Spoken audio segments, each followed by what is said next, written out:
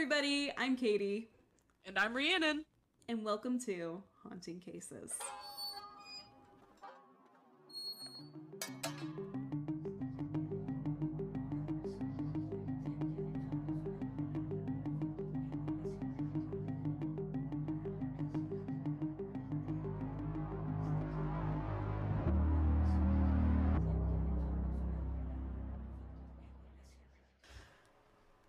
Alright, we just got done recording the first parts of this episode because we're recording them in, like, synchronicity. So... Back to back! Back to backs! Yeah, you guys had to wait for the cliffhanger, but I get to hear it ASAP. So I guess that's the one bonus of being a podcast co-host. I don't have to wait. You don't have to wait, but it's a lot to take in one full day. Ooh, yeah, it is. We were just talking. I'm gonna have to go watch some happy, lighthearted shows after this. I feel that. I'm gonna need to, like, put in Pooh Bear and just sit on the couch for a little bit. Yeah. Oh, man. Whew. Oh, yeah. Alright. I don't know what else we can banter about. Like, we already kind of bantered for today. I mean, could talk about the move. Can talk about how my computer, like, had a complete shit out the other night. Oh, yeah. That was exciting. God. I love my computer, but she's nearing her end, unfortunately. I'm like, I tap her and I always say, like, she'll make it as long as, like, I need her to. And right now she's proven me wrong. But she disagrees. She highly disagrees. I'm like, I always make the joke, I'm like, she sounds like Darth Vader over here. Like, now she sounds like me after I've gone jogging and I'm having an asthma attack. I'm just like, just can't breathe. I'm like, you good? Are you running a marathon? Are you okay? Oh, God. Yeah, my laptop doesn't have the marathon breath going on, but it definitely is getting up in its years. Whenever I turn it on, it's like, I don't know how long, but it definitely takes a while for things to load in and for it to open anything. And once it's up and going, it's pretty good, but it's just a bit of a slow starter. It's got to get moving and shaking in the morning before it's ready to go. Oh, yeah. But yeah, like, we could also talk about how Salem's a complete trash panda and keeps trying to steal, like, wrappers from me. That was pretty funny, right before we started recording the first episode for today. Hearing about her going after all the wrappers and plastic pieces and wherever she could get her mouth on. Digging them out of the trash. I'm like, oh my God. She's asleep now, I think. I think she still is. She wants you to think she's asleep. No, she's awake with, like, one ear directed at me. Like, what the fuck you talking to shit about me, Mom? What do you say about me? What do you say about me? I'm gonna pee in your shoe later. Exactly. Kai did that once. We were so bad at it when he was a puppy. Oh my gosh. My poor mom, when I first had Salem, like, the second time I had, like, been over to their house, she let her go into the closet, and I already kind of had the feeling, I'm like, that's gonna be a bad idea. And literally, I came in one night, and Salem was, like, back in the corner, and I got the whiff of just urine. I'm like, oh no. So then I, like, go digging through the clothes, and I just see my mom's poor boots are just demolished with cat pee. I'm like, no! I'm like, Salem. And she's looking at me like, what you gonna do about it? You love me. I'm fluffy and cute. I'm like, there's not enough in the world right now, Kat. I'm like, oh my God, you're kidding me, right? Oh, I'm so mad. Ugh. Little fur babies, they definitely go to run for our money. Yeah. Watson just got me these, like, wireless earbuds. They're not the name brand, so I mean, they're pretty cheap. But Kai, as you know, has a history of eating electronics, because he ate, I think, 2 pairs of headsets when he was a baby, and he's gone after multiple remotes and all sorts of things. Sorry, I'm grabbing Salem's tortured headset. Oh my workout headset! She bit right through it! She wants you staying home with her. But earbuds, and Kai likes to, like, jump in my lap and just suddenly attack my face and just start licking my ear, licking my face, and, you know, he's a crazy high-energy dog. But today he did that, and my earbud popped out, and I was like, oh my god, he's gonna eat it! So I was, like, trying to grab it as it falls through the air towards his open mouth, and I'm just like, no, don't eat the earbud! And luckily I saved it before it was too late. But now I know, when wearing my wireless earbuds and Kai's around, gotta be careful, because one wrong move, and he could be eating my earbuds very easily. Oh yeah, she likes to try to get up on the desk, and she always makes her way over to where my camera's at. Ooh. And because it's a wired cam, she always tries to, like, go for the wire, and I'll watch her open her mouth. I'm like, what you doing? Are you supposed to be on the desk? You're not supposed to be up on the desk. And she'll, like, close her mouth and, like, hunker back down for a little bit. I'm like, I'm watching you, child. You can't get away with things that easily. Oh my goodness. Alright. Yeah, they're little goofballs. Well, it's a little bit of something lighthearted to get us started off here. Let me bring the mood back down. Yup. Like the true supervillain I am. We still love you. Alright. Here come the trigger warnings. While we understand that some individuals listen for the entertainment aspect of true crime, it's important to remember that these are real people with families and friends who may still be suffering from their loss. These stories are not meant to open old wounds or cause further emotional damage to those involved. We remind you to please be respectful, do not dox or contact those involved with cases.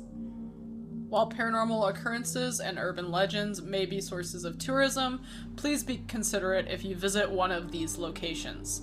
Do not engage in trespassing, and be sure to ask for permission if you plan on recording. Be aware of your surroundings and travel safely. The cases discussed in this podcast may be disturbing to some listeners. Listener discretion is advised.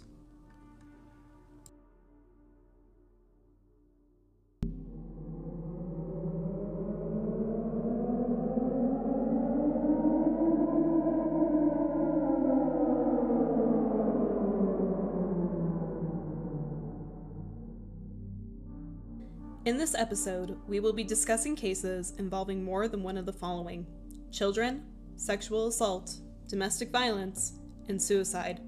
As always, listener discretion is advised. If you or someone you know has a child who has been victimized, please call the proper authorities and look at missingkids.org or call the National Center for Missing and Exploited Children's hotline at 800-843-5678 for more helpful resources. If you or someone you know has been a victim of sexual assault, please reach out to the National Sexual Assault Hotline at 800-656-4673. If you or someone you know has been a victim of domestic violence, please reach out to the National Domestic Violence Hotline at 800-799-7233. And if you or someone you know is experiencing suicidal thoughts or ideation, please reach out to the National Suicide Prevention Lifeline at 800-273-8255. Now, back to the show.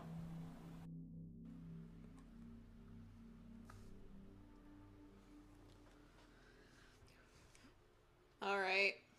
Unfortunately, I don't have any vocab lessons from Katie today. Oh, I know, no it's a vocab sad day. lessons for Katie.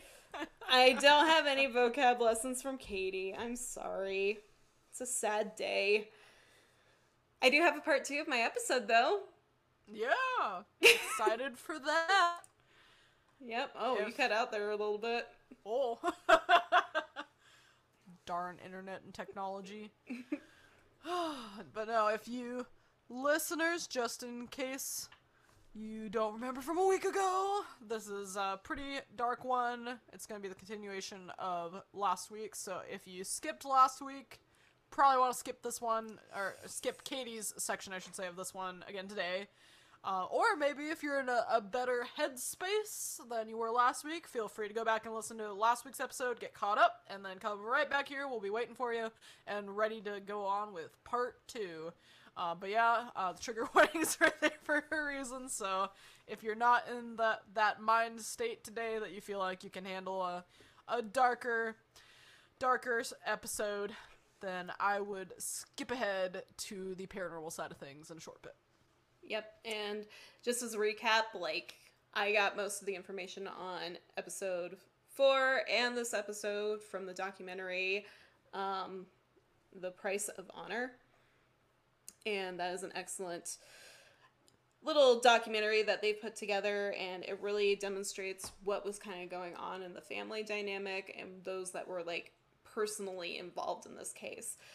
I highly suggest going and checking that documentary out. It's by Nejad and Pamos. I think I pronounced those correctly this time. There's also a little bit from the investigation discovery show, Forbidden, Dying for Love, and it is the episode The Shame of the Father, and it's written by Hewland Harry in 2016. So, all right. I hope you're all prepared. Settle in, get cozy, get a nice warm or cold drink of choice. Mm-hmm. Get ready. Some chocolate, probably. Yep, chocolate's a good idea. I got my chocolate right here within reach. It's ready to go. Yep. All right, so we are continuing with the murder of Amina and Sarah Saeed. So when we left off last week, Yasser had just discovered a love letter to Joseph from Amina. As a result of finding this letter, Yasser became very angry with Amina, who lied, saying that she had made up this fictional character and that it was just this ideological, in a perfect world romance where she could actually date who she wanted. But ultimately, the person was completely made up. However, shortly after this incident, Amina stopped showing up to karate practice, and Yasser moved the whole family away from Texas. Joseph and Ruth became very fearful, as Amina had given indication that if Yasser ever found out about the two's relationship, he would hurt, kill her, or send her and Sarah to Egypt. In a short time after these events, Amina finally made contact with the karate instructor and told him that a majority of what had happened via an email. In this email, Amina stated that Yasser had purchased a home in Lewisville, Texas, and moved the family there within 2 days, and that she hated it there. Amina also requested that the instructor give Joseph a message, and the message was very sweet, and I did quote it. It is, "I heart JoJo. Aww. And I pray that we'll be together again." After receiving this email, the karate instructor contacted Joseph's parents, asking what they should do regarding the information provided in this email. Ruth was absolutely thrilled to know that Amina was safe, alive, and still in the United States. However, she did not tell Joseph about the letter or that she had contacted them for his and Amina's safety. She then proceeded to quickly email Amina back. Amina told Ruth that Yasser wanted Joseph's information regarding his location and any other way that he can get in contact with him, as he wanted to go after him, saying that Yasser wanted to kill Joseph. That's really scary. I can't imagine what Ruth, the mother, felt when she read that. That's terrifying. Yeah, I'd be absolutely horrified if somebody that I already knew had, like, a violent streak and had been doing some horrifying things to his family, like, let alone what would he do to somebody that he does not personally know. Yeah, for sure. Yeah. Amina comforts Ruth, telling her that she said nothing regarding Joseph, denying any claims that Yasser has of this person being real. She's still following in that story that Joseph isn't a real person, and she won't give any information regarding an address or how to get in contact with Joseph. Amina then confides in Ruth that as a result of this, Yasser is beating her, and at one point he beat her to the point where you could not tell her braces apart from her lips, in addition to kicking her in the stomach and other parts of her face. Patricia, Amina's mother, states that Amina did not have braces and the two were not fighting. That Yasser was not abusive towards the kids, that it was just Patricia herself that Yasser was abusing, and stating, and I quote, "He was a good dad and loved his kids." Ugh. Yeah, that was my response too. I think I kind of yelled at the TV, and like going back to that cycle of violence, like obviously she is a victim as well. Oh, definitely, yeah. But I was so mad. And I'm like, I'm not in her position, so I'm not one to like talk badly about her, but I was so mad. Yeah, I'm sure there was a lot of denial going on since she was obviously in a very a very dangerous situation for herself and for her daughters.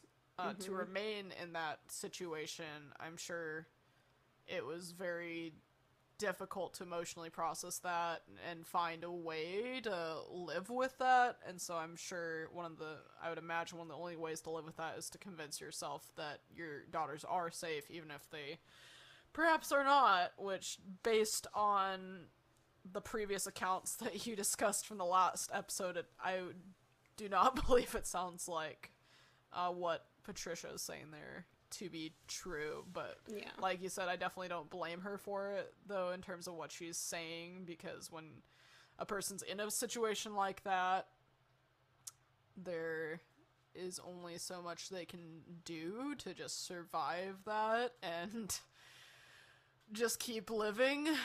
So yeah, I definitely will not speak poorly of what she said in that regard, but I just feel so bad for those poor girls and what they were going through. Yep, absolutely, and that's kind of where I sit too.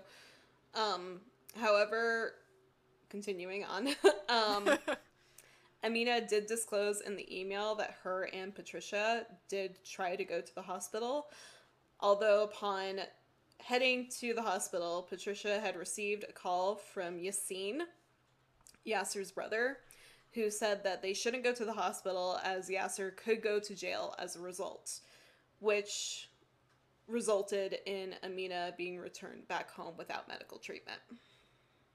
Shortly after, Amina and Sarah were taken to Egypt against their will, to which Amina was absolutely terrified and conveyed in emails to Ruth that Yasser was going to leave them, and she even had a chance at an internet cafe to launch another email stating that Yasser had taken both of their American passports upon entering Egypt. Ugh, oh my gosh. Communication went quiet for some time after this email, and upon their return, Amina reached out to Ruth, letting her know that she had made it back to the United States safely. Some of the emails sent between Ruth and Amina focused more on Joseph and Amina's love for him, along with her ultimate concern for his safety. Amina would beg Ruth to let him write to her, and after some time, Ruth provided Joseph with Amina's information so he could contact her.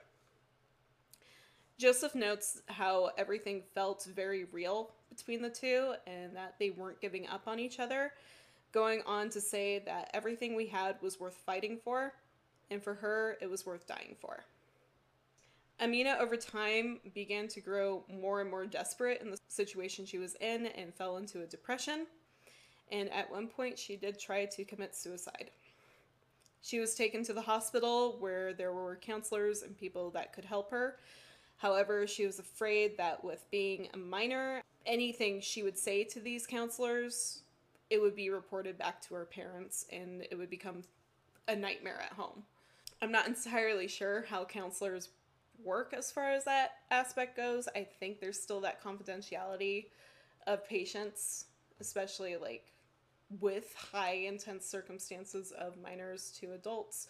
So I'm not entirely sure if that was just the belief that was ground into her by Yasser, or if it was something that she felt wasn't available to her due to prior experiences per se. So we're going to break down the next couple areas in a day-by-day event style, similar to my first case. So a couple days before Christmas, Yasser had made the ultimate threat to Amina that he would kill her for dating an American boy. Patricia, as a response to this threat, contacted the family, letting them know that she was afraid for Amina and Sarah's safety and was planning to leave. On December 25th, 2007, Christmas morning, Amina notifies Joseph that they are on the move to get away from Yasser, but they will not say where they're going.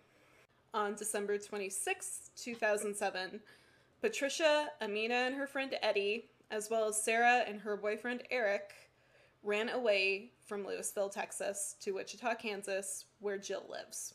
The original plan had been for the girls to run away with their boyfriends. However, Patricia noted that she couldn't let that happen, and she too wanted to get away from Yasser. This obviously made individuals involved trying to help Amina and Sarah concerned due to Patricia's previous repeated attempts to leave Yasser, ending with her returning, so that honeymoon phase coming back in from that cycle of violence. However, they made it to Wichita, and as a result of the girls leaving, Yasser and Ism both filed missing persons reports on the girls, to which officers contacted Patricia to make sure that everything was okay and that the girls were fine. To which Patricia told officers that she would call them in the next day or two. In the evening, the group was getting ready to sit down to dinner at Jill's residence when she noted that she didn't have enough chips for the salsa that they were going to have with their Mexican food that night, and Patricia offered to retrieve the item from the store, to which she took all the kids with her, not leaving a single one there, and not allowing a single one to stay there. Upon returning, she addressed Jill that they would not be staying and instead were going to go on to Tulsa, Oklahoma. On December 27th, 2007, the group stayed in a hotel while looking for a rental in Tulsa, during which they got new phones with a smaller carrier to avoid being tracked by Yasser. Patricia then notified the police that she had taken the girls and was not intending on coming back out of fear for their safety. On December 28th, 2007, Patricia signed a lease to an apartment under an assumed name to ensure Yasser could not trace them, and the group moved in right away. Connie talked to Ism, who, as she noted, was upset and was trying to get his mom and sisters just to come home because he missed them. Yasser got on the phone with Connie during this conversation with Ism and stated how he missed Patricia and the girls and just wanted them to come home. Connie then proceeds to contact Patricia after the phone call with Ism and Yasser, letting her know what was said and how she believed it to be a trick to get the girls back home, to which Patricia states that she had no plans of going back at that time. On December 29th, 2007, Eddie had to return to Texas due to a prior engagement as a DJ. Patricia decides to call and check her messages on her previous number and heard all the messages from Yasser and Yassine telling them to go back home and that it was their house.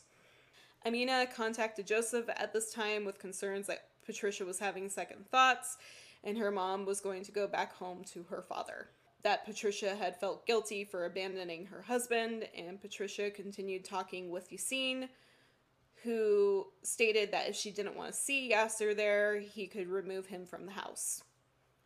After that, according to Patricia, Sarah, Amina, and herself all talked to Yasser and agreed on going back to Texas. However, Eric, Sarah's boyfriend, recalls that Amina and never knew Sarah and Patricia were going to see Yasser, and that he didn't know Sarah had spoken to Yasser while the group was in Tulsa.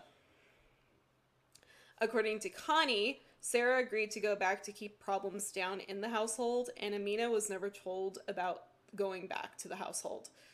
Then, according to Jill, both girls had reported that they hated their father and never wanted to go back home. So there's a lot of different situations going on between stories. Like, it doesn't seem like there's one specific one, other than Amina doesn't want to go home, and then maybe Sarah did, but not entirely. On December 30th, 2007, Amina was told that they were returning to drop off Eddie and put flowers on Patricia's mom's grave for her birthday.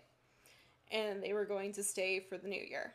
That they would be staying with Connie, who never knew that they were returning to Texas in the first place. However, upon arriving in Texas, Amina is informed that they are returning to their home with Yasser. To which Amina retorts saying that she's not going back home and goes home with Eddie instead, where she stays the night. On December 31st, 2007, Patricia informs Amina that she does not intend to return to Tulsa. This sends Amina into hysterics, and she calls Connie to let her know that Patricia had returned to Yasser. Amina was absolutely horrified. Her worst nightmare had just come true, knowing that Patricia would tell Yasser everything about her, Joseph, what happened in Tulsa, and how the girls felt about him now. Joseph and Amina message back and forth on how they need to leave as soon as possible, and begin to kind of make plans to follow through on that. However, there's really no push as of the 31st. On January 1st, 2008, Patricia begs Amina to come home, calling and texting her repeatedly. Patricia says that Amina called her to pick her up to collect her school things. However, according to Jill, Amina was horrified that her dad was going to kill her if she returned to the house. And Joseph had told her multiple times it was a horrible idea to go back or to trust her mom at this point, to which Amina responded with that she had to do what she had to do and that she loved him. Patricia then goes over to Eddie's, where Amina is staying, and convinces her to go back home. Yasser said that he wanted to take Amina and Sarah out to dinner and talk with them. Once the girls were in the vehicle, Yasser drove to Irving, Texas, where he shot both of the girls. Amina died instantly, while Sarah was able to make a 911 call. Now, 911 calls are typically public record. However, due to many people disliking them, I'm going to pause our recording right here, and I'm only going to play it for Rhiannon. If you would like to listen, please pause here and navigate to our resource page, where I will link it in the episode notes. Alright, I just played the 911 clip for Rhi. What are your thoughts? Yeah, that's definitely intense. I don't know what to say. I mean, she didn't really even have enough time to give the information necessary to even have an attempted rescue, though it does sound like even if they could get a cop out there, I don't think he would have arrived in time, or EMS. There wasn't enough time. Nope. The taxi cab that Yasser had been driving for work was found in the back of a hotel parking lot in Irving, Texas, with the bodies of the two girls inside. Investigators found that the girls had been shot a total of 11 times. Wow. Yeah. And, like, the second part of that 911 call, which, once again, it'll be linked in the notes on our references page, like, is the discovery of the remains, unfortunately. With the 911 call that Sarah made, it identified Yasser as being the killer, so that cut down a lot of suspects on investigators' radar, as well as the home video recordings that Yasser had made and the phone calls that were documented to be made before and after the girls' deaths from Yasser. Authorities began their manhunt for Yasser Abdel Saeed, who had vanished without a trace. Yasser quickly made it onto the FBI's most wanted list in 2008. And Ism stated in an interview with Fox a few days following the incident that, "I just hope he turns himself in because, he messed up the whole family." However, Yasser would not turn himself in to authorities. On December 14th, 2020, a maintenance man at an apartment in Bedford, Texas, spotted Yasser and reported him to the FBI. Then, on August 23rd, 2020, Yasser Abdel Said was arrested and charged with capital murder for both of his daughters. The FBI also found that Ism and Yassine had been concealing Yasser's whereabouts for a majority of the time Yasser was on the run, including delivering groceries and removing trash from the home to a secondary location to be dumped. Both were arrested on charges of one of conspiracy to conceal a person from arrest, one count of concealing a person from arrest, and one count of conspiracy to obstruct an official proceeding. In response to Yasser's arrest, Patricia made the statement to the media that now the girls can rest in peace. Yasser was on the run for so long, and it's so hard to wrap my brain around it. I am very happy now. It is the happiest moment. He is caught, and justice can be served for Sarah and Amina. And that's the case of Amina and Sarah Said. I feel like I have a lot of mixed emotions. Like, it's so sad, but at the same time I'm almost angry because I feel like they could have gotten away. They could have survived if things had gone differently. Yeah, there were a lot of steps in here that could have drastically changed how this came out. Yeah. And ultimately, like, just getting that help, or even, like, having other family members step in and just be like, hey, we're gonna take the girls for right now. If you need to go back, like, good for you, but we're keeping the girls here for the time being, just to make sure that they're safe. Oh, yeah, and I think that's probably what upsets me most about the case, is that obviously, I mean, I'm upset too about what happened to Patricia, but at the end of the day, it's like, if you gotta do what you gotta do. If you have to go back into that again, if you're not done with it yet, and are still working your situation out and trying to find peace and break away from it, you do you, for lack of better words, but don't drag the girls back into it, especially if you know they're not interested in getting dragged back into it.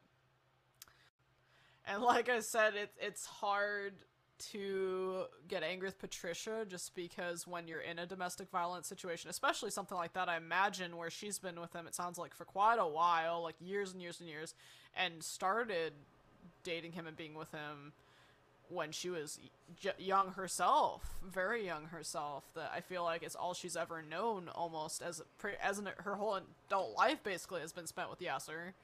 And going into that, even part of her childhood was spent with Yasser. So I feel like you can't blame Patricia for this. You can't, in no circumstance of domestic violence can you ever blame the victim for going back. Because like you said, with the whole cycle of violence and other parts of domestic violence, I mean, it's a very difficult thing to break away from, not only from the emotional side of things, but also from that aspect that if you break away from it, that could be what ends up killing you. That's the time when they might come after you, so there's that fear aspect as well. So she definitely can't be blamed, I feel like, for her actions, but like I said, it definitely is very upsetting, especially upsetting, I should say, that the girls were pulled back into it, especially when Amina seems to have made it very clear that she was not interested in stepping back into the situation. I feel like it was very deceitful the way they pulled her back in. Of course, we don't know the entire story, but absolutely, yeah, no, I completely agree with that. Like, I can't blame Patricia for her actions and how she was coping with an extremely abusive situation. However, like you said, don't drag the girls back into it. Like, if they both have stated that they want no part of this and, like, they want to be away, don't keep bringing them back in. Like, you have family members that are more than willing to help with keeping these two safe, and ultimately, like, you could probably leave them there and they'd just be perfectly fine. Yeah, so I think that's a really tough one, since it is encompassing multiple victims and multiple different issues of different kinds of attacks on their personhood, and yeah, it's just a very hard one to process, I feel like, with everything that happened, and like you said, how things could have gone so differently at so many different points, potentially, if things had been handled slightly differently. That these girls might still be alive today and might have been able to escape and live their lives out, and I'm sure it wouldn't have been easy. I'm sure they'd be living with all sorts of trauma and post-traumatic stress disorder to deal with and live the rest of their lives with, but they still could have lived, I would imagine, a happy life once they were able to get away from all that. Yeah, and if I recall correctly, like, there were times when Amina and Joseph would message back and forth regarding, like, future plans to run away and elope and just kind of, like, live their own life. And Joseph's family was very supportive in helping the two to do that, and making sure that they wanted for nothing, basically, when they did decide to go ahead and go through with it. Sorry about that, listeners. You might have heard my dogs barking and howling in the background there. I tried to mute I think I heard her.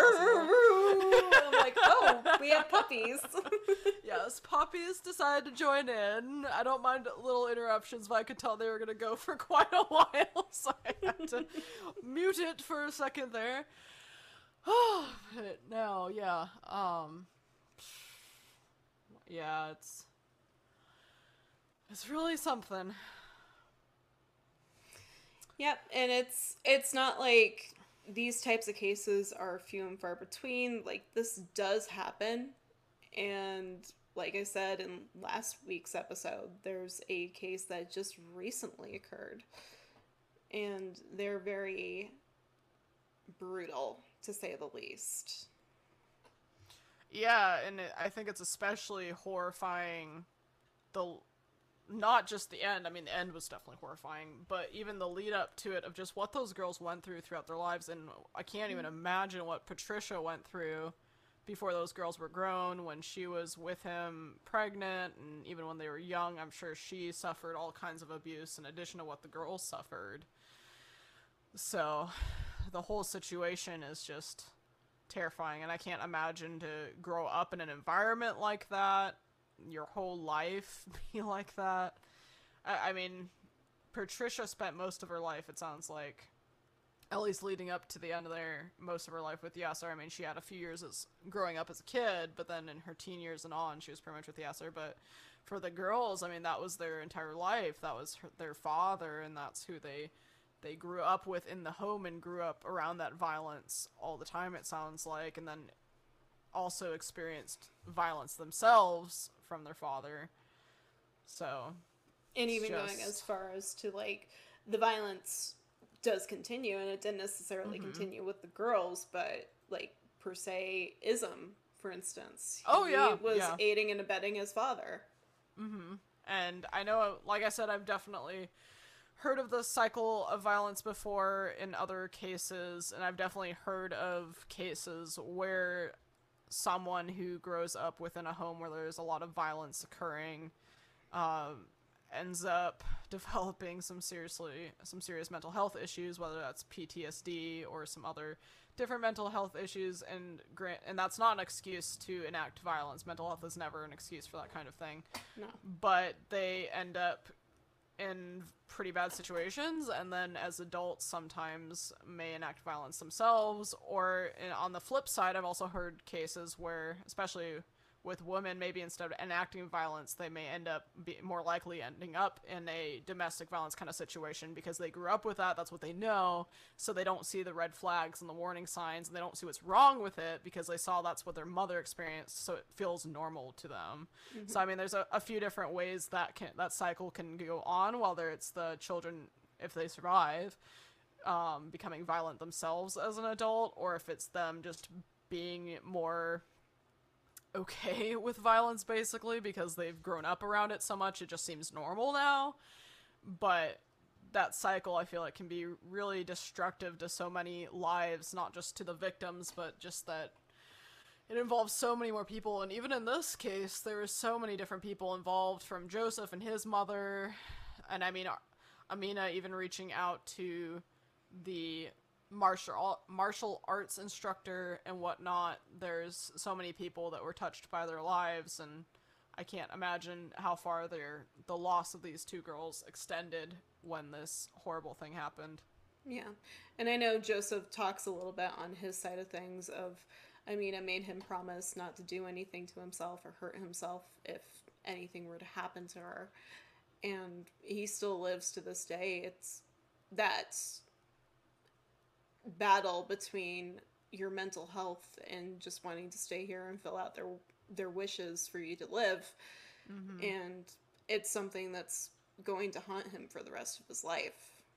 Oh yeah, and that's the thing too, is Joseph wasn't living in this home, but by being involved in falling in love with Amina, which is not his fault by any means, you know, and young people should be allowed to experience love, and it's very unfortunate the way this worked out, and I feel so bad for him as well, to, like you said, to have to live on with this burden, and like you said, try to carry out her wishes, knowing that she didn't want him to suffer if anything were to happen to her, but now that he has to keep living life with this hanging over him for the rest of his life, I can't imagine that either.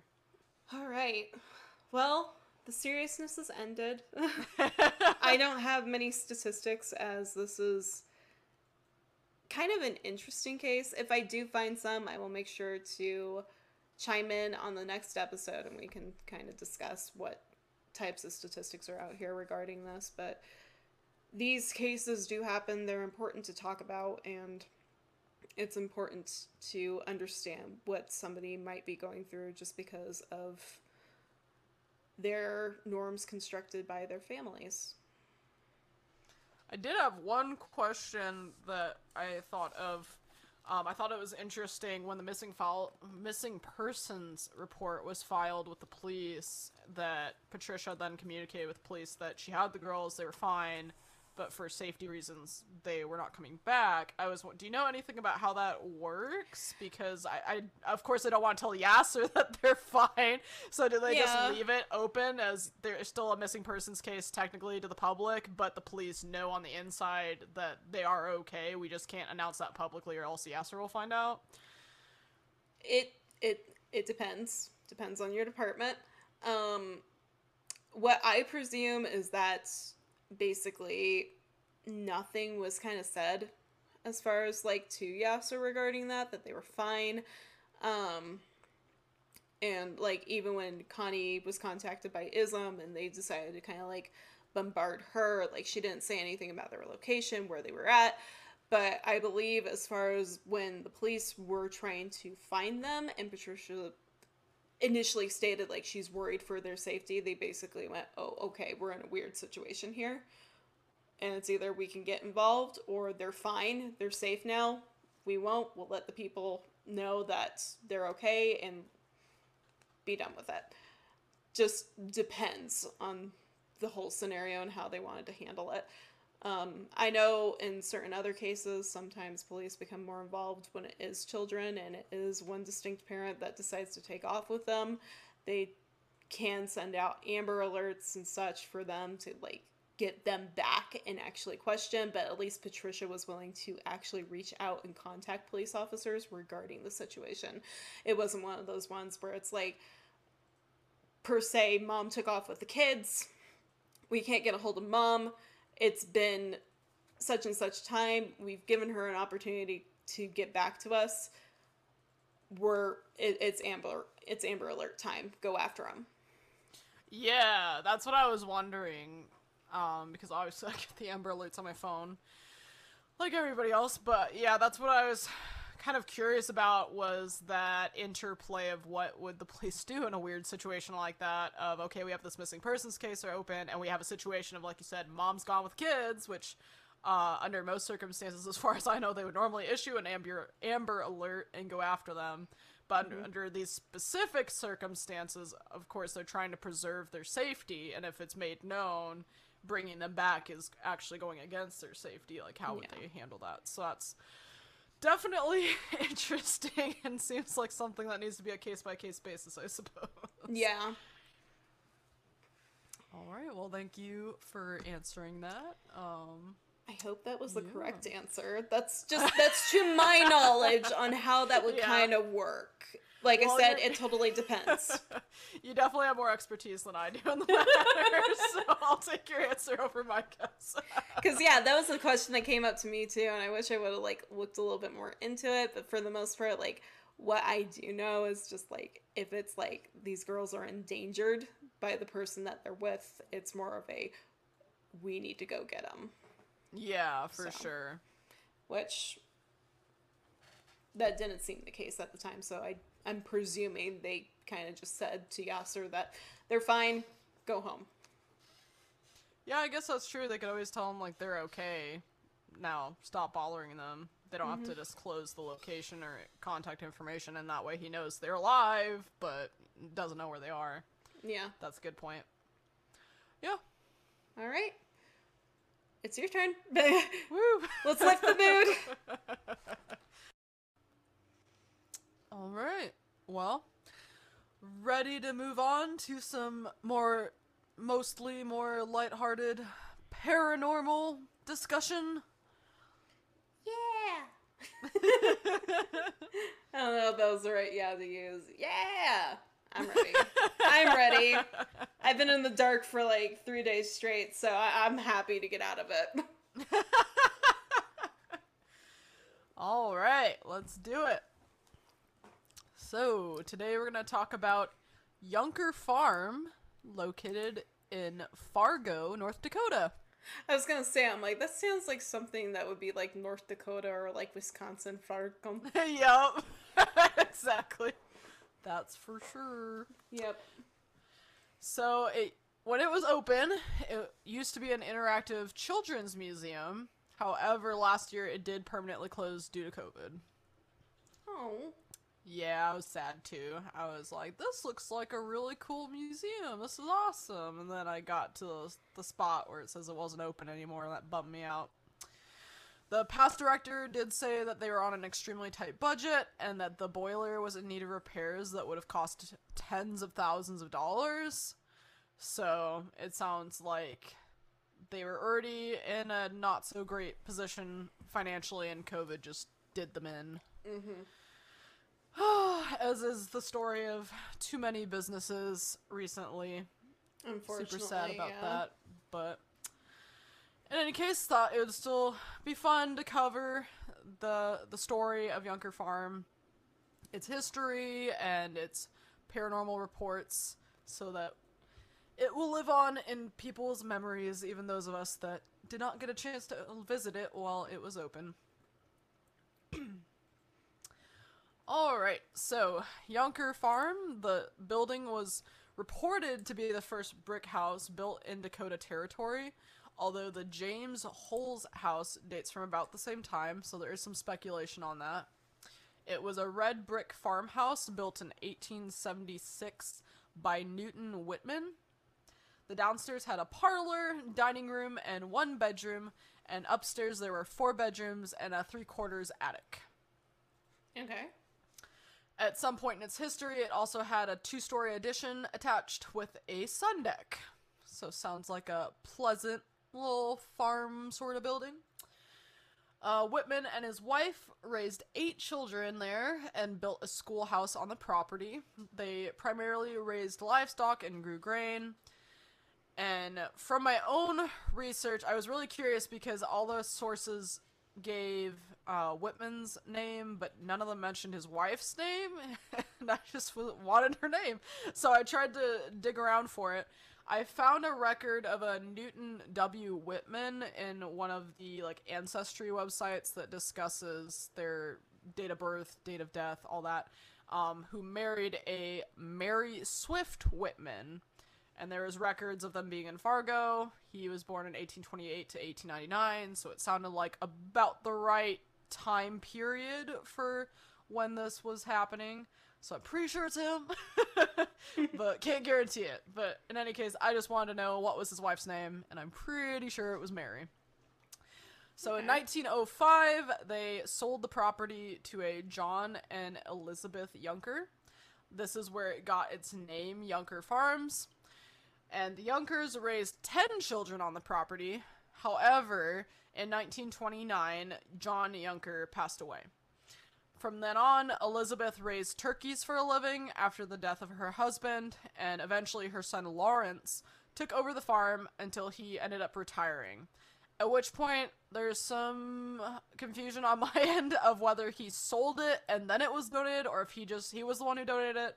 I found a lot of records saying around that time, 1968 to be exact, the property was donated. However, I also found a source saying he sold it, so I'm not sure if it was sold and then donated in the same year or just donated, but he was the last owner of it before it was donated. And it was donated to the Fargo Park District. So the property, I didn't find any records of what it was used for over the next decade or so, but it either sat vacant or maybe they were using it for something else, but it wasn't until about 1985 that the idea came about to renovate it and have it become a children's museum. So local businesses in the area funded it, and then volunteers carried out the renovations, which took about 4 years until the Yunker Farm Children's Museum opened in November of 1989. And it's been an operation, like I said, until last year when it closed in 2021. Now, as far as the paranormal reports, I will say up front that no organized investigations were allowed inside of the building while it was open as a children's museum because they did not want to get the reputation that would scare away children, which I can see that. I don't think most kids would want to go to a haunted building. Yeah, most kids most definitely do not, except if you're in my family, that we would beg Mom to take us to the Stanley Hotel, and before my Nana passed, me and her discussed staying there. Unfortunately, that never came true because she did pass before anything could happen, but I still want to go. I want to stay in a room in the Stanley Hotel. I do too. Maybe that'll be a little adventure for us one of these days. And then we can report on it. No. Just sit in our hotel room with our pizza. TV's going in the background. We're just we're camping. We're waiting for some ghostly things to happen. Oh, God. Oh, man. In any case...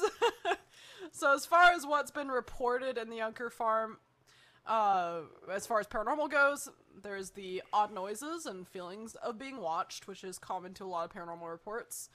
More specifically, though, there was reports of lights flickering on and off, and the elevator moves on its own. And I did find, just a side note, I found this interesting. The architectural records did state that the elevator tower was added as part of the museum renovations.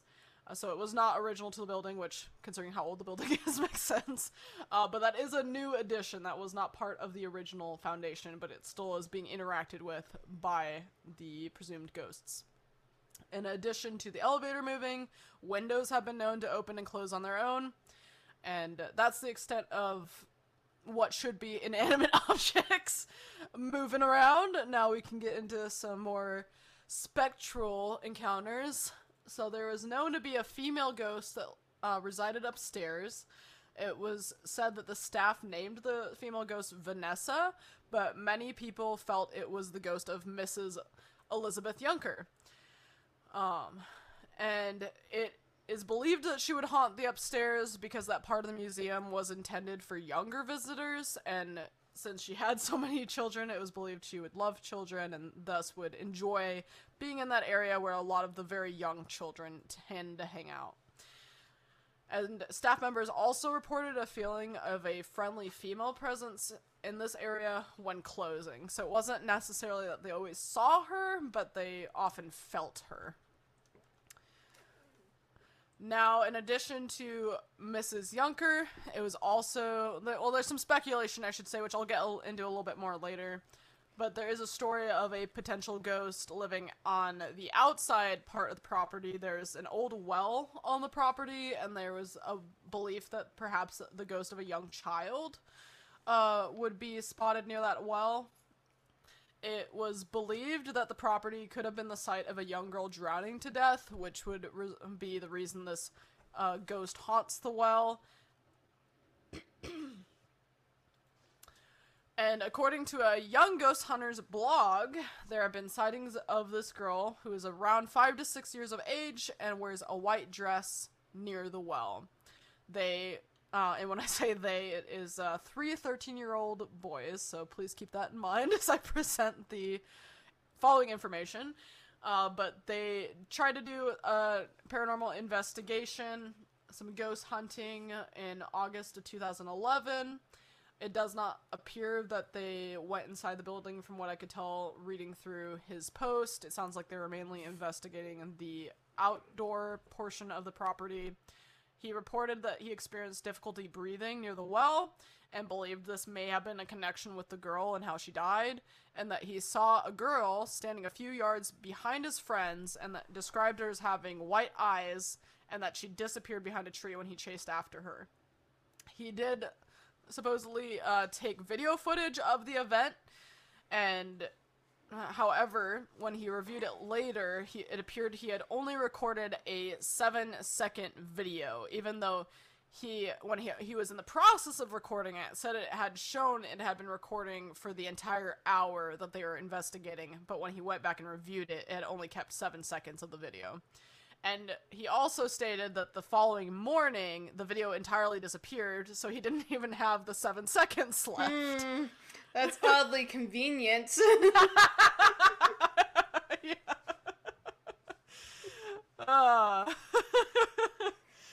So, like I said, I'd get a little bit more into this particular story. Some other... Don't mind the little woofs in the background. That's just my cute little guard dog Kai letting everybody know he's here. As I was saying, there's some speculation of if this young female ghost is actually there or if she's more of an urban legend kind of situation.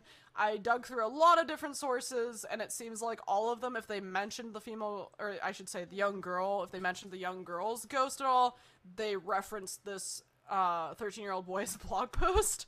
So as far as I can tell, all of it rooted back to his blog post. And that's not to say there isn't a young girl ghost. There totally could be. And maybe it's just the locals know about it and it just hasn't been reported on a whole lot in online sources. Like, totally possible. Yeah. I just want to throw out there that I couldn't verify the information beyond this single source. I did also try to dig up some historical records to see if I could find a record of a girl drowning in that well, to try to put some historical evidence to it.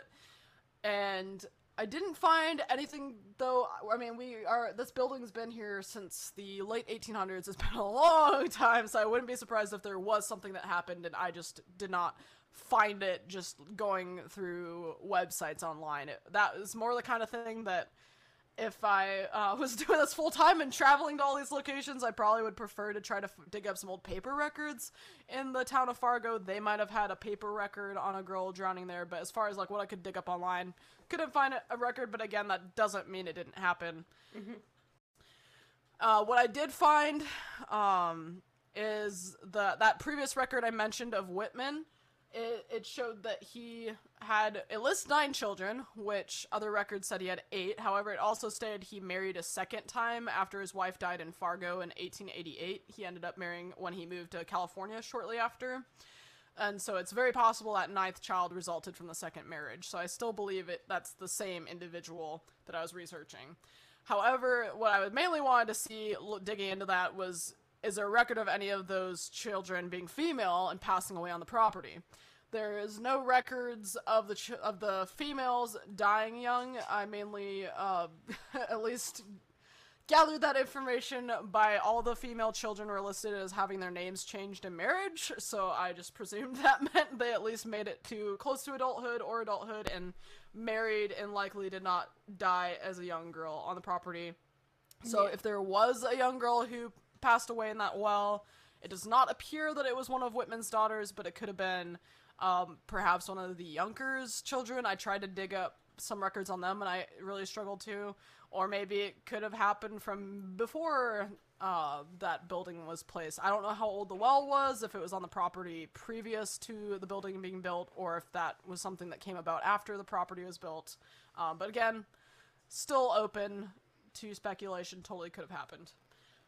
Alright, and I did want to bring up too that there is a belief that ghosts are attracted to water since it's a good conductor of energy, and to back that up, I did find an article briefly detailing that by Susan Bove, or excuse me, the article is not by Susan Bove, but Susan Bove is the one who stated that, and she is one of the founders of the South Jersey Paranormal Research Group, just to back that up a little bit. So again, all that I just went into about the ghost of the young girl, I'm not trying to say that that experience that the 13-year-old boy had was not real. As I've stated in our very first episode, if you have an experience, like that's... yeah, absolutely. Oh yeah, like that's yours and your own. I was just that is your thing. And I didn't mean to like make it you. seem that way. It was just oddly weird that the whole video deleted. I wasn't trying to make it sound like that either. No, each experience is your own. Believe what you want to believe at the end of the day. I was just like, that's oddly convenient that the whole video is just gone. Yeah, the video part, that part I was a little doubtful about. I was like, I could believe you saw the girl and chased her around. The video part, I don't know how I feel about that. Yeah. But no, I just wanted to throw that out there. That I'm sure I'll do this a lot in future cases. If you do hear me digging in deeper into some of these cases, trying to find historical records, not finding historical records, or speculating on, is this an urban legend or is this a real ghost? I'm not trying to dishonor what that young ghost hunter experienced. I'm not trying to take that away from him.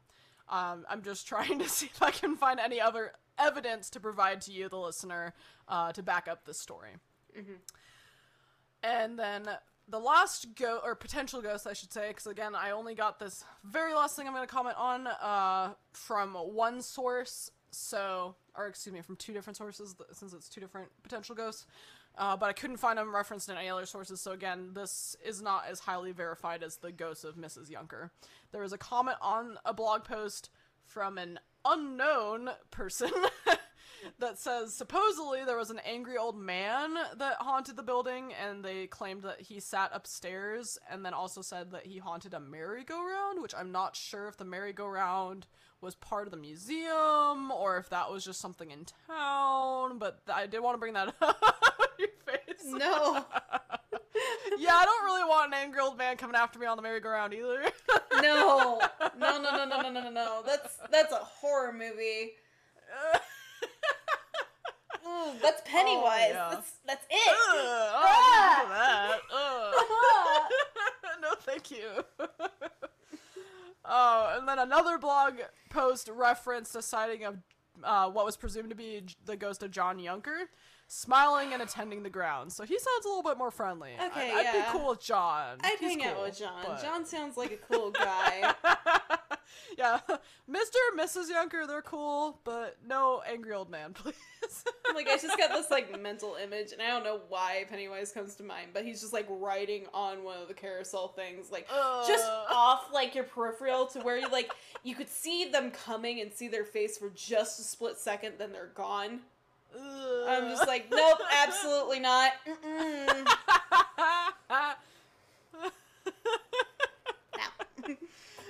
Oh, man.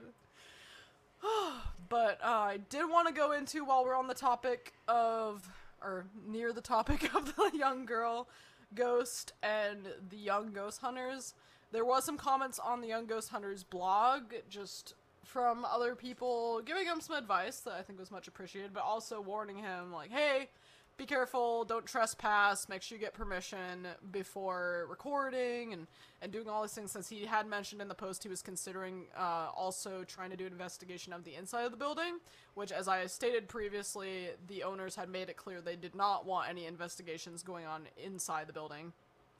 So I did want to go off on a little bit of a tangent really quick, and just say that's one of the reasons why I did throw in that little snippet at the beginning of our episode starting, I think it was episode 3 or 4, we started throwing that in there, about if you are going to go investigate and poke around, like, totally get out there, you do you, have fun, but at the end of the day, please do not trespass, and please get permission if you're going to be recording, especially if it's in a business or somebody else's property that's not your own.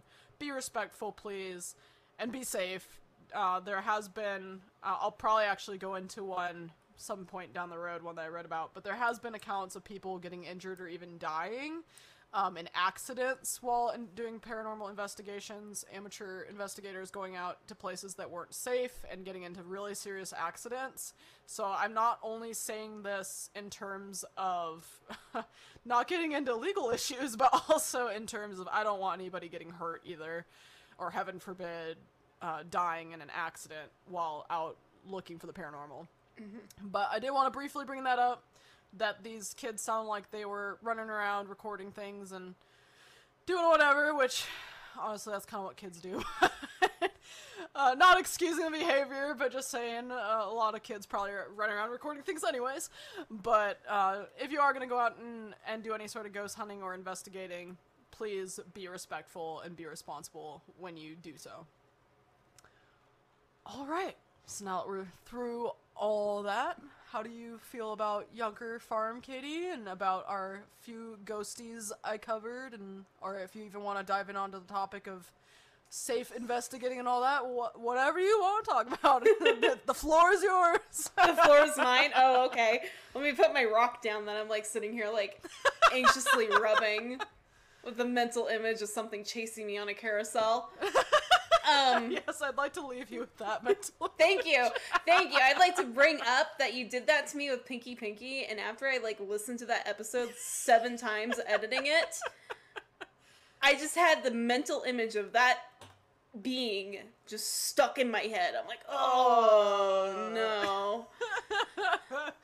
But anyway, most of the ghosts sound like pretty friendly there, minus Carousel Dude. Don't really want to run into him. Yeah, I don't either.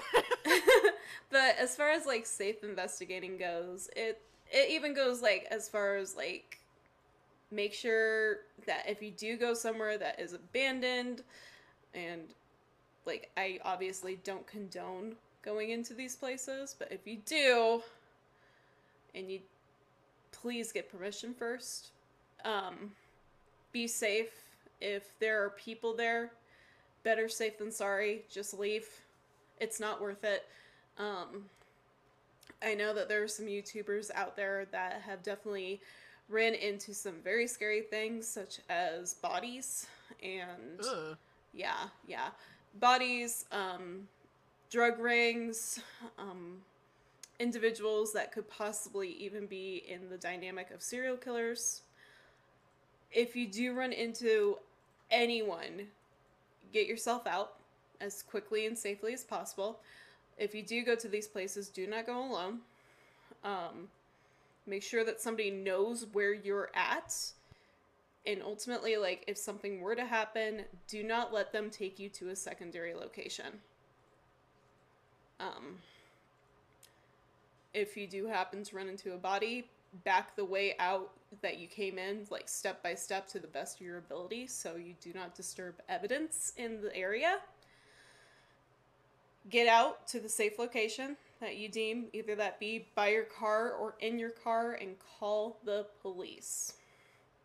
Because that's a person in there and they deserve to have their name and information given back to them, as well as their families to have closure on that person.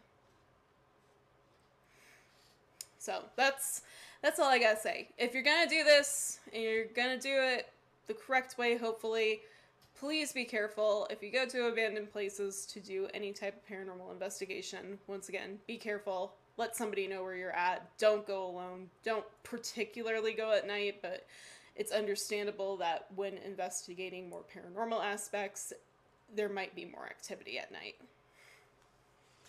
Oh yeah, and I can add on to that too.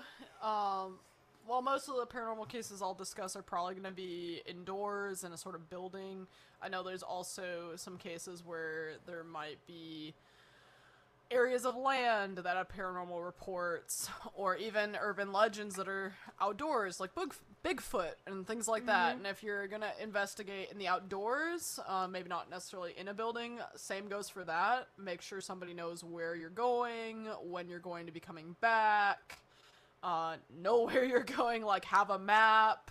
Don't rely just on your phone, because especially when you're going out into the backcountry, you'll lose service. And I mean, there's a lot of apps will let you keep it open even if you lose service. And I've done that before, where you have your map open, you lose service, you still got it. But then the issue is if your phone crashes or you accidentally close out of it, you can't get it back. So, yeah.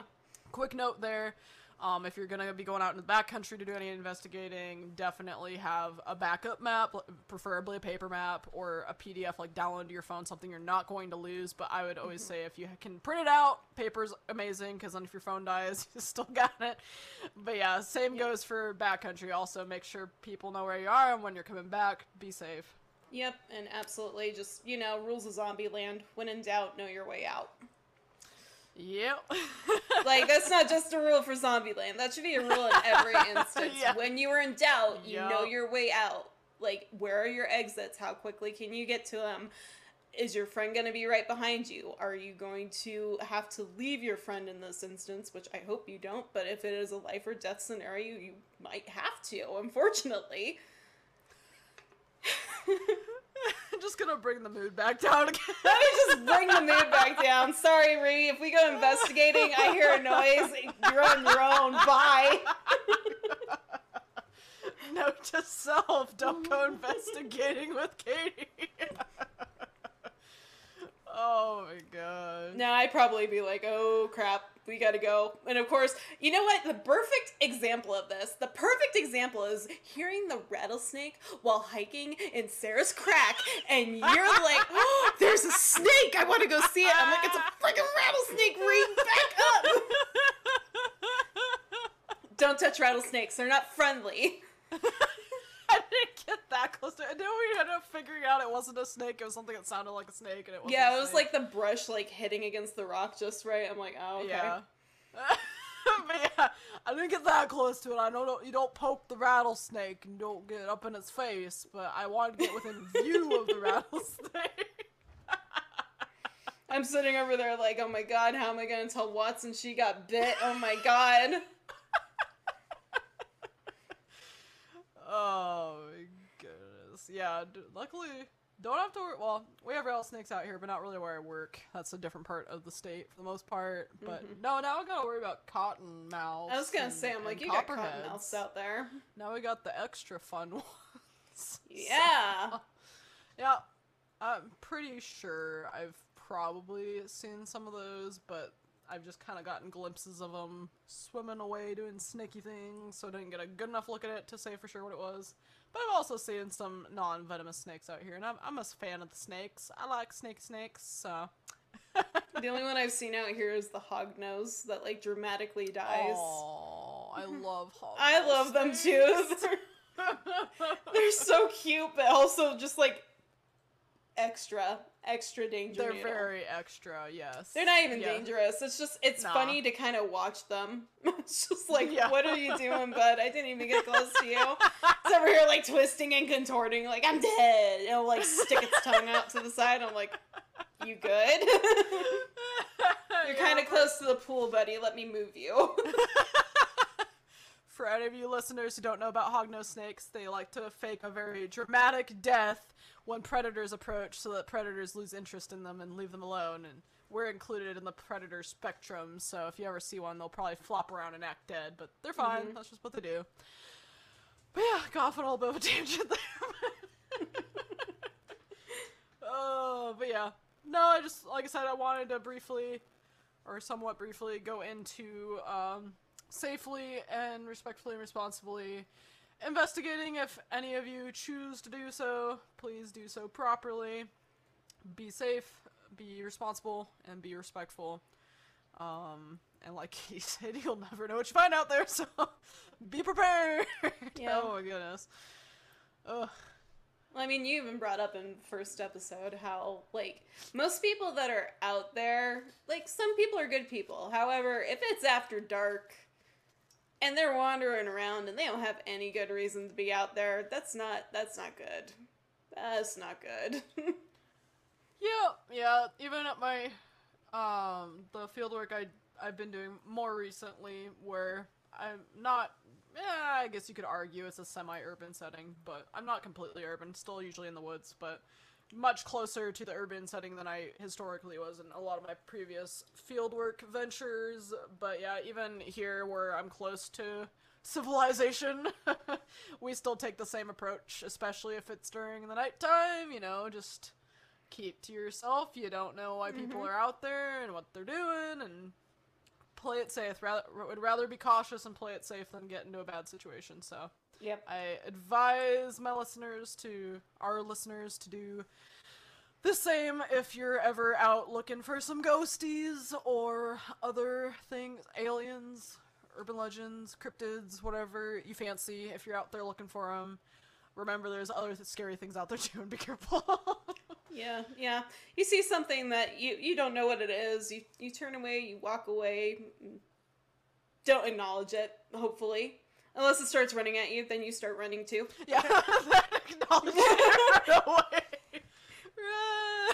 Oh my gosh. Oh man. But yeah, just with this case, I hope it was a little bit of a lighter one, a little bit of a mood lightener with Mrs. Yunker, the lover of children, who everybody, as reported, loves her too, as far as I know. And Creepy carousel dude, me freaking out at creepy that. carousel dude, yeah. That's something to leave you with, creepy carousel dude. Maybe him and the clicker would get along. Just Oh yeah, they sound like they could be close friends. they could be close friends. Creepy carousel dude and the clicker. Oh, Ghosties we do man. not want to meet. Ghosties we don't want to meet. Oh god. There's gonna be a list of them by the end of Oh yeah. by the end of this. I say as though it's ending soon. It's not. We're gonna have a huge list. Oh yeah, the list is just gonna keep going. Yup. Maybe someday it will be on our website. The list of ghosties we don't want to meet. We'll just have a list of them. Maybe once we get our Patreons going, that'll be a group, a list of the ghosts we don't want to meet. That'll be a category that you can apply to. Oh god. Oh man. Whew. Alright. Well, I think this one was a bit of a shorter one, but that's not a bad thing. No. Hope you all enjoyed it. Had a good time. Hopefully we brought you back out of the dark after Katie's section. We just had a yank little it bit of back fun. out. Yeah, just pull you back out. Did you have fun? We'll go back again some other time, okay? Yeah. Oh god. Oh man. Yeah. Alright, well I promise next week's episode isn't going to be as dark as this one was, unfortunately. I think I'm gonna go with a Innocence Project case. So Cool. that should be fun. Look forward to that. Yep, and I will also try to choose something that is on the lighter side. I won't go with anything too dark, since I feel like our listeners could use a break after the last 2 episodes. So we will keep it on the lighter side next week. So do come back. Thank you all for joining us and for listening in today. And again, be sure to spread the word, tell others, tell your friends, share us out on social media. Follow us on social media if you haven't already. We're at Haunting Cases Podcast. On all everything socials but Twitter. will, on everything but Twitter. On everything but Hopefully it'll Twitter. change soon. Well, the only reason like I can't do it on Twitter is because it has like a character limit on usernames, so it can only be Haunting Cases. Otherwise, we're Haunting Cases podcast across everything else. But you can also find those in the resource link down below. It links to our website.